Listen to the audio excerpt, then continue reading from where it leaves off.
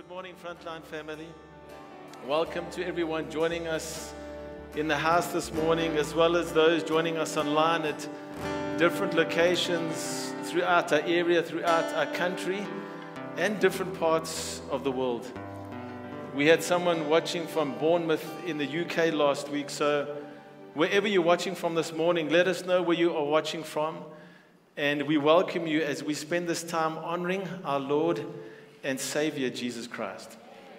And church, continue to share our messages with friends and family and with work colleagues as we spread the good news of the gospel to cities and to nations. You may or may not be aware of this, but on our YouTube channel, we now have the full service that you can share with others, or if you just want to send the word to someone, you can do that as well. Both options are available. And thank you to our media team for making that happen. Can we really just thank our sound and media team this morning?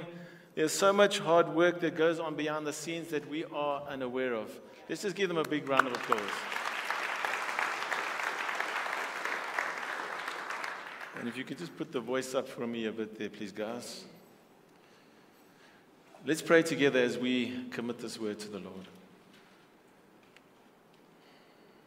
Lord, we gather in your name this morning and we commit this time and this word to you.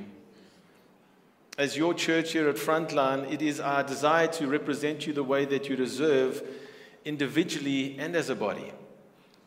And so we ask, Lord, that as we go through your word today and learn your ways, that you would highlight areas of our lives that need detoxification and replace it with your nourishment, your truth and direction. So, Lord, so that we can move on to the greater things that you have called us to fulfill. Lord, we declare today that Frontline Church is your church and we are your people. So come and have your way in each of us, we pray. We ask this all in the wonderful name of Jesus. And everybody said, Amen. Amen and amen. Well, church, it's so good to be with you all this morning. And today we are continuing with our detox series. As I was waiting on the Lord on what he wanted me to preach this week, I was considering to continue in our series on the book of Acts, but I felt the Lord impress on my heart that today I must speak about the pride or the issue of pride. I wasn't quite sure why. I don't know if the Lord was trying to tell me something. But as I studied this topic, church, I realized how important it is for all of us to make sure we understand how serious pride is and how we need to detoxify it from our lives. As you know by now, this series is about learning to abstain from things that are polluting us, things that are toxifying us, and then fill up with that which purifies us. It's about removing unnecessary influences in this world created by the enemy that corrupts our character, our thinking, our decision-making, and our behavior. It's about identifying and detoxifying those things, purposefully removing those things from our lives one by one so that we can be filled with godly attributes, godly thinking, godly peace, and godly authority. And church, God wants us to identify those things in our lives so that we can become all that he has created us to be. And church, you know, when you think about it, if it's important to God, then it should be important to us. Amen? So let me start by asking you a bit of a leading question this morning. How many of you have a problem with pride? Would you lift your hand? Well, all right, I'm going to be preaching to you this morning, but I'm especially going to be preaching to the people who didn't raise their hands.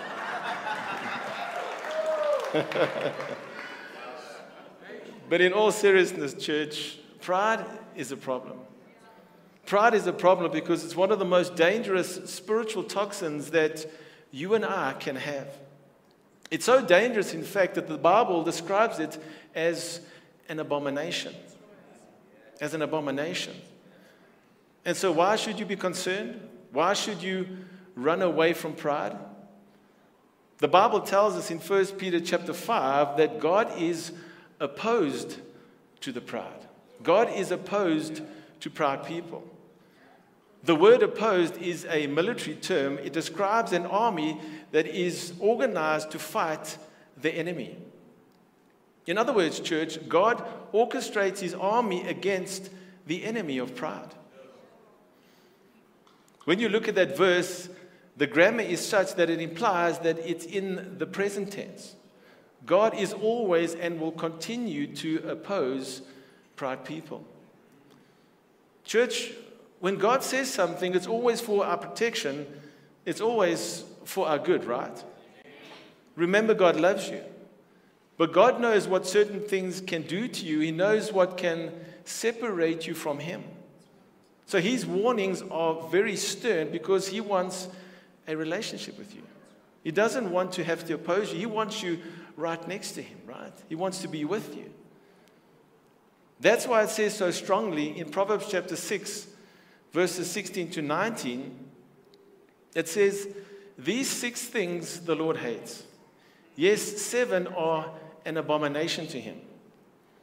A proud look, a lying tongue, hands that shed innocent blood, a heart that devises wicked plans, feet that are swift in running to evil, a false witness who speaks lies, and one who sows discord among brethren." So question, why is it so important to detoxify yourself from pride? Because did you see what's first on the top of the list of the things that God hates? It's pride. The Bible tells us that everyone who is proud in heart is an abomination to the Lord. An abomination means that something that God detests. It's something that God hates. And then here's another reality. It's a verse that some of us have even memorized as one of our life verses. Proverbs chapter 16, verse 18 says, "Pride goes before destruction and a haughty spirit before a fall." And church, this morning I want you to notice the certainty of the danger of pride. What does it say? Pride goes before destruction. And church, that word destruction there is a Hebrew word that means to destroy something completely. It's a total destruction. And when you think about that reality, when you really think about that, it just doesn't make sense to be proud. But the problem, church, is that we can be proud without knowing it because pride can be very subtle. So this morning, we're going to identify what pride is not and what it is and how it can really affect our lives, and then we'll use the Word of God to show us the solution. Firstly, let me tell you what pride is not. Church, pride is not having a good self-image. Don't get the idea that if you have a good self-image that you are proud. Because I will tell you something. In Jesus, you're somebody. You're not a nobody. You are a somebody. Jesus is not ashamed to call you his brothers and sisters. Did you know that? If you don't believe me, read Hebrews chapter 2. It says in verse 11, "Both the one who makes people holy and those who are made holy are of the same family." So Jesus is not ashamed to call them brothers and sisters. That means that we are his next of kin. Hallelujah. And some of you may say, "Well, Pastor, isn't that a bit far-fetched?" I would say to you, that is Bible truth. You know, I hear some people talking about the fact that they are just sinners saved by grace. And that is technically true. But that's not the Bible description of you. The Bible description of you is the righteousness of God in Christ Jesus. Amen? That's what the Bible calls you. And you are somebody because of the somebody called Jesus. If you read John chapter 13, the Bible says, Jesus, knowing that he came from God and went to God, laid his garments aside, took a towel, girded himself, and washed his disciples' feet. That is humility. That's not thinking lowly of himself, because he knew that he came from God, right? And that he was going back to God. Pride is not a good self-image. Humility is not thinking lowly of yourself. That is very important for us to understand. Pride is not gratefulness for a job well done. We say that about an individual that takes pride in his or her work, and you give recognition for that. Or when you're grateful for the grades that your children or your grandchildren make, and you're proud of those efforts. That's not what we're talking about when we're talking about the issue of pride. So what then? What is pride then if it's not what I've just mentioned? Church, let me give you a few things that should sum it up for us. And by the way, church, I'm going to give you 4 things this morning to show you how pride will ruin and devastate your life, if you allow it. Pride is the most destructive thing in the universe. It is the most toxic thing for our spiritual lives. But firstly, let's identify what it is. If you're taking notes this morning, pride is an attitude of independence from God. It's an attitude that says, God, I don't need you. God, stay out of my life. I can handle it myself. And you may be sitting there thinking, well, you know what? I don't have that type of attitude. But let's have a look at a couple of things to make sure that you don't. Let me ask you, do you pray regularly? You don't have to raise your hands. If you say to me this morning, if you say to yourself, well, I don't pray very often at all, do you know why you don't pray? Your prayerlessness is not your great problem. Your great problem is that you don't feel the need to pray. A prayerless life is really just saying to God, I can handle everything on my own. Everything is going to be just fine. Our prayerlessness, church, is really a spirit of independence from God. And if you are wrestling with prayerlessness, there's a good chance that you are wrestling with pride. Pride is a spirit of independence from God. Following along with that is a spirit of ungratefulness to God. When God has blessed us so much and we have so many things to be thankful for, sometimes we act like we deserve it and we've earned it and it's ours, right? The Apostle Paul asked this penetrating question. I'm going to ask you the same question this morning. What do you have that you have not received? Think about it. And you may say, well, Pastor, you know what? I've worked for what I've received. You're right, but who gave you the ingenuity to work? Who gave you the strength, right? Who gave you the energy? Who gave you the creativity? Did you create all of that? No. You don't have one blessed thing in your life that your Heavenly Father hasn't given you. Pride is also esteeming yourself better than other people. If you think that you've achieved certain things or you have certain things, and because of that you are better than somebody else, that is an issue of pride.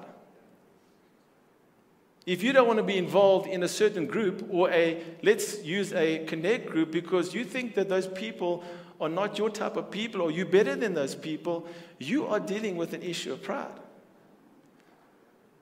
I'm listing, church, some indicators this morning for you and I to identify whether or not there is some pride in our lives. Here are a few more. A proud person becomes irritated, church, when corrected for mistakes.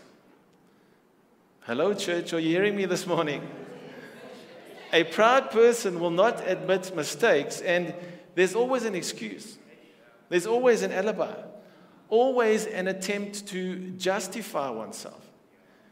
And when disagreement comes, a proud person says, well, all right then, I can get along without you. I don't need you.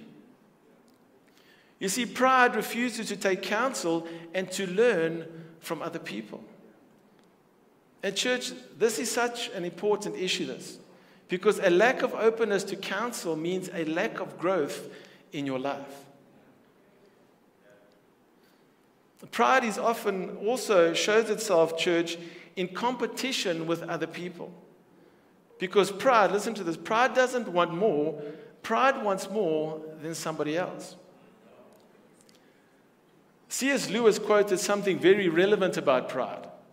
He said, pride gets no pleasure out of having something, only out of having more of it than the next man. It is the comparison that makes you proud, the pleasure of being above the rest. Once the element of competition is gone, pride is gone. That's a powerful statement. So, church, we've talked about what pride is and what it isn't, and how it manifests itself. Now let me give you 4 things that pride will do to ruin and devastate your life if you allow it. Number 1, pride defies God. Pride is a fist in the face of God. We've already looked at Proverbs chapter 6 that says God sees pride as an abomination. On the list of 7 things that he hates, pride is on the top of that list. Proverbs chapter 16 verse 5 says, everyone who is proud in heart is an abomination to the Lord, and it says, assuredly he will not go unpunished. Church, that's strong language. And why does God hate pride so much? You know why? Because it was pride that created the devil. It was pride that turned Lucifer, the son of the morning, into Satan, the father of the night. You see, the cornerstone of religion in Satan's kingdom is pride. That's what Satan's kingdom is built on. And no wonder God is so opposed to pride. Satan caused Adam and Eve to fall because of pride. When Satan came to tempt Eve, do you think that the temptation was to taste a particular kind of fruit? No. The garden was full of fruit. That wasn't the temptation. The temptation was this, that you will be as God. It was the same thing that caused Satan to fall and brought sin into the world.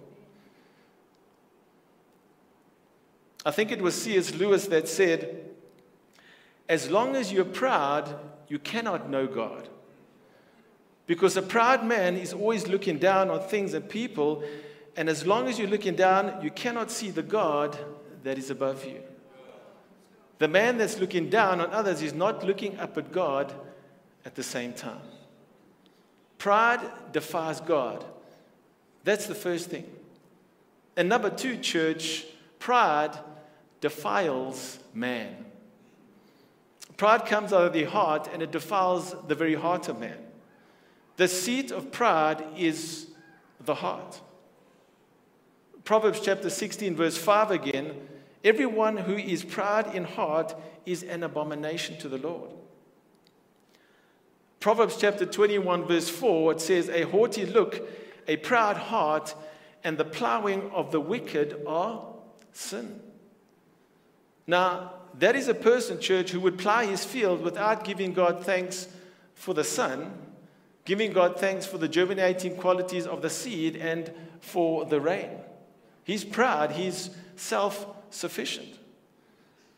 And so the Bible says that if you have pride, even when you sow, it is sin. It's a matter of the heart, you see.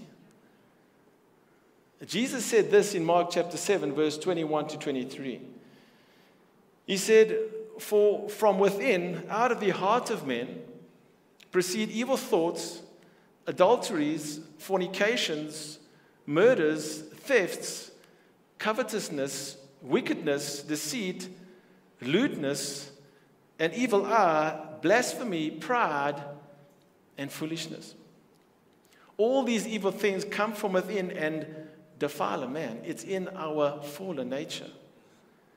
And to give you an illustration, if you've seen an apple with a wormhole in it, what's your immediate thought? What do you think? How does the saying go? What's worse than seeing a worm in your apple? Seeing half a worm, right? Because you've bitten the other half off. I know that's gross. But I read something interesting about that, church. There are some larvae that bore their way into the apple, but a lot of the time, if not most of the time, the egg was laid in the blossom. The worm was hatched inside the apple and it made its way out. And the pride that comes out of us, it was in the blossom. It was on the inside, and it makes its way out of the heart. So pride defiles God, it defiles man. And number 3, church, pride divides society. It divides people groups. It divides nations. And this is a bit of a bold statement, but there probably has never been an argument. There's probably never been a war or a divorce or a church split where pride hasn't been involved. Proverbs chapter 13, verse 10 says, "Where there is strife, there is pride. But wisdom is found in those who take advice." Proverbs 28, verse 25 says, "He who is of a proud heart stirs up strife." And church, the obvious conclusion from that is that a person who is in fellowship with pride is out of fellowship with God. And any man or woman that is out of fellowship with God cannot be in fellowship with other people. I'm talking about genuine fellowship, especially God's people. So pride divides. It divides society. It'll even divide a church. And you know what God says? You know what Jesus says? That the gates of hell will not prevail against my church. He will not allow pride to prevail against his church, because pride comes from the gates of hell. I want to ask the couples a question this morning. Have you ever had shall we call it an intense discussion with your husband or your wife, one that can be heard by your children or even your neighbors? You know what I'm talking about, right? If your disagreements, church, in any form of relationship get to the point of explosion and division, pride is involved. It's ego against ego. And you see, it's not that the problems are too big to solve, it's that the people are acting too small to solve them.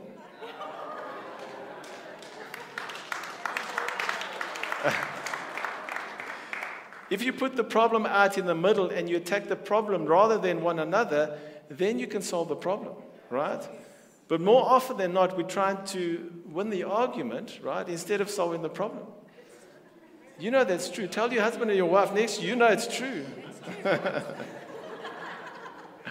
Where there is pride, there is strife.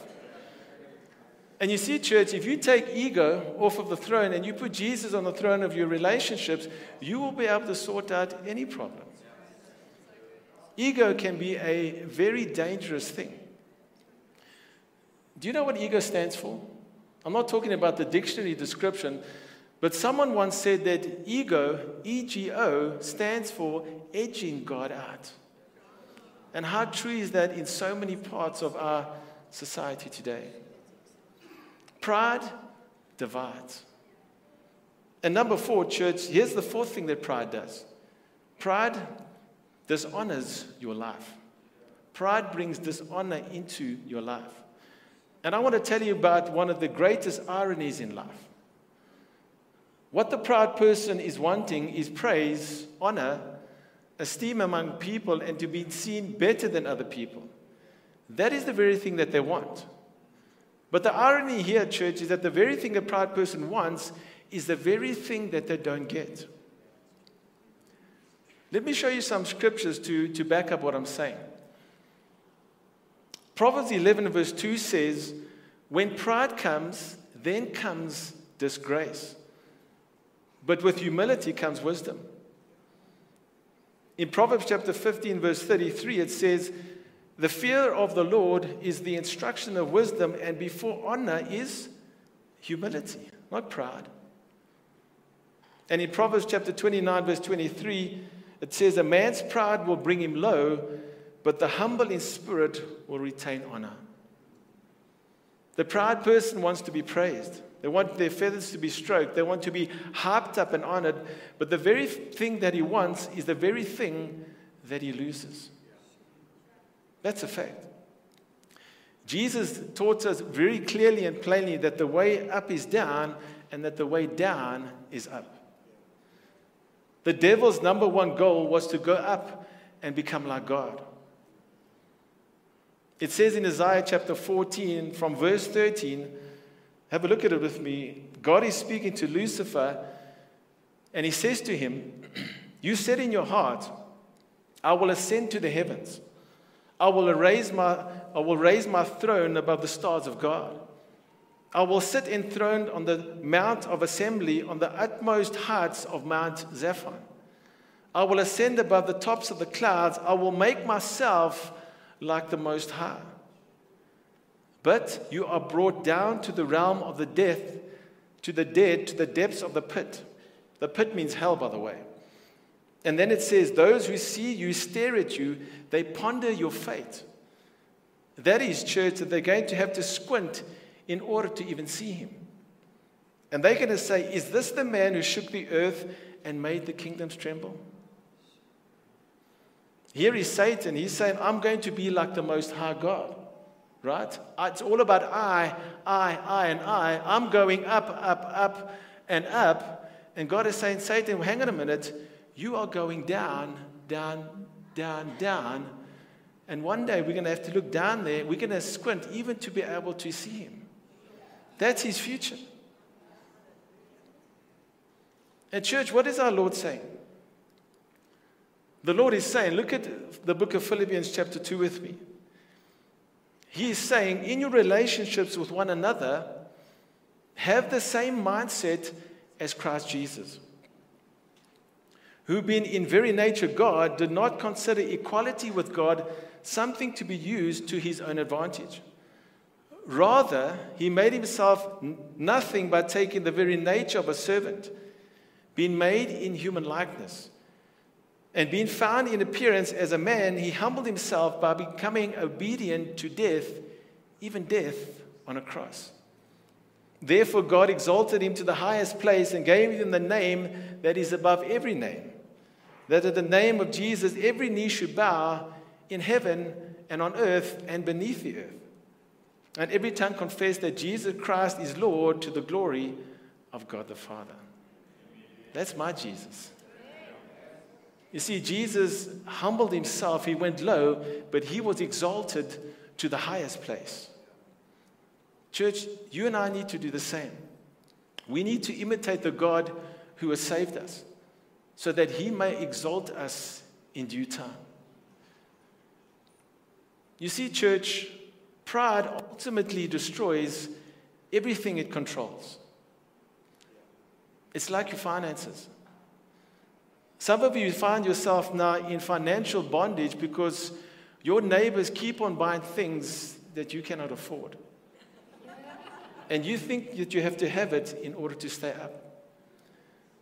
If you're a proud person, these types of things are going to mess with your emotions.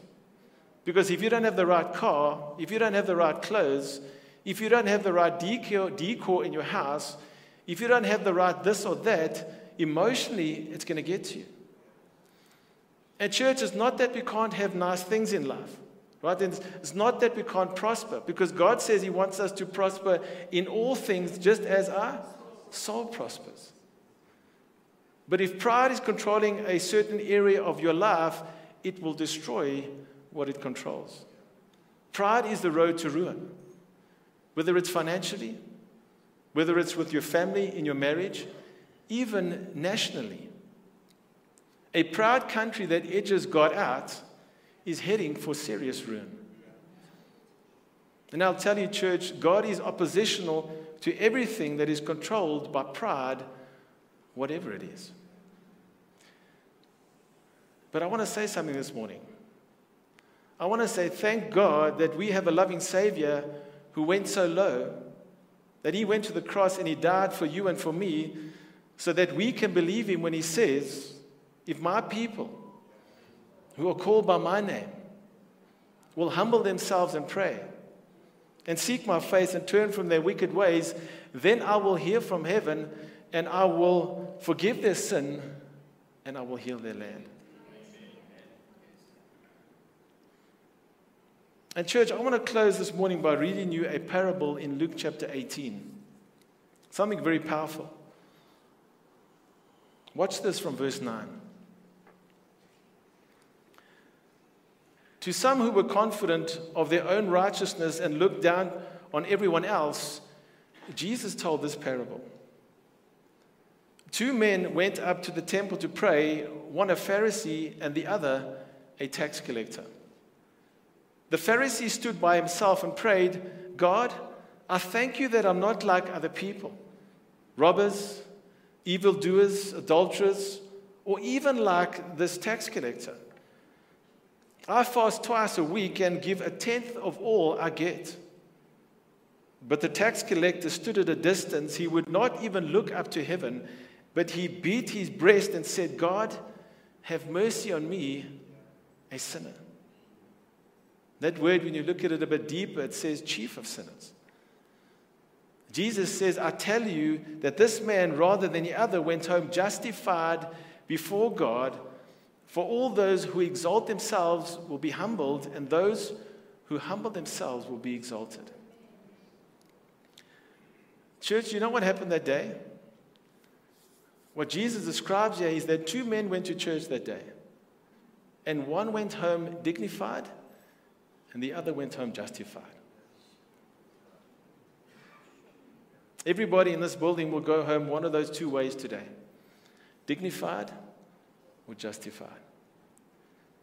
Church, remember, God resists the proud, but he gives grace to the humble. And without his grace, we are bubbles of pride that can be popped at any moment. But by the grace of God, but by the saving grace of God, as we humble ourselves, right, as we turn, as we repent of our proud ways and we turn back to him, his grace is sufficient to forgive us of our sin, and he will lift us up and exalt us in due season. Church, don't let pride stop you from having fellowship with God. Detoxify it from your life. As I said in my message last week, God has a plan directly and distinctly for as many people as are listening to my voice this morning. He wants you to cross over into your destiny. And that's why he is so strong in his warning against issues like the issues of pride that we've been speaking about today.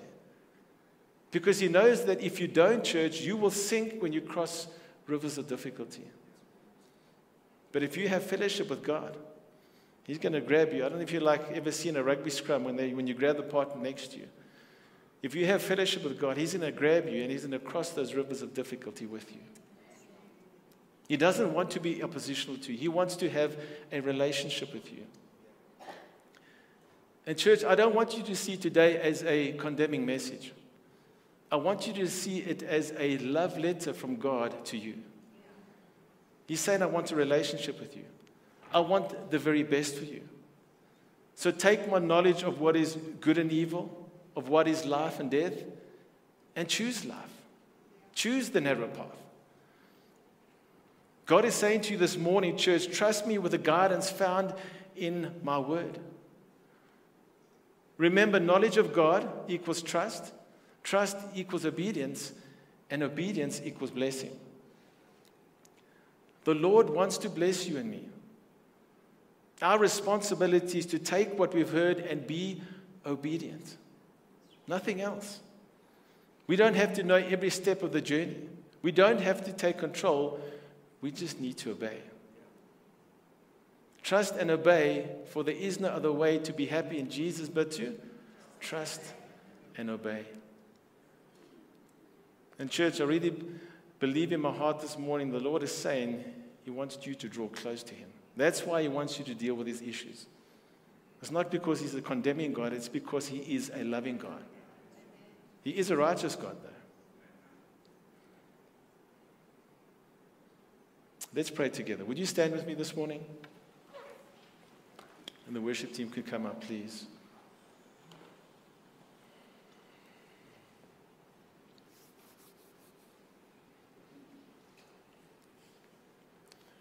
Let's bow our heads together.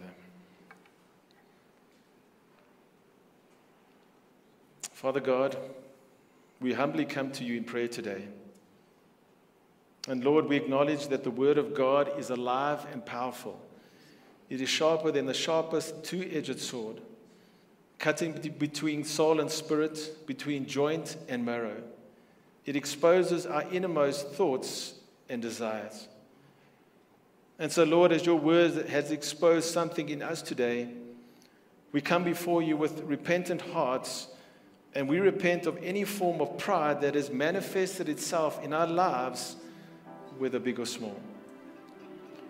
We repent, Lord, if we thought that somehow that we can do this life on our own and without you. Lord, if we've developed a mindset that says we're better than the next person, or if we've started comparing our lives in competition with others, or if we've allowed pride to divide our relationships, we ask that you would shine a spotlight on those areas so that you could purge those attitudes that separate us, Lord, from being in fellowship with others and especially with you. Lord, break the pride in us today. Break the pride in us. You say that you resist the proud. But Lord, you also said that you give grace to the humble. So we ask for your saving grace this morning, Lord, as we turn back to you and put you on the throne of our lives.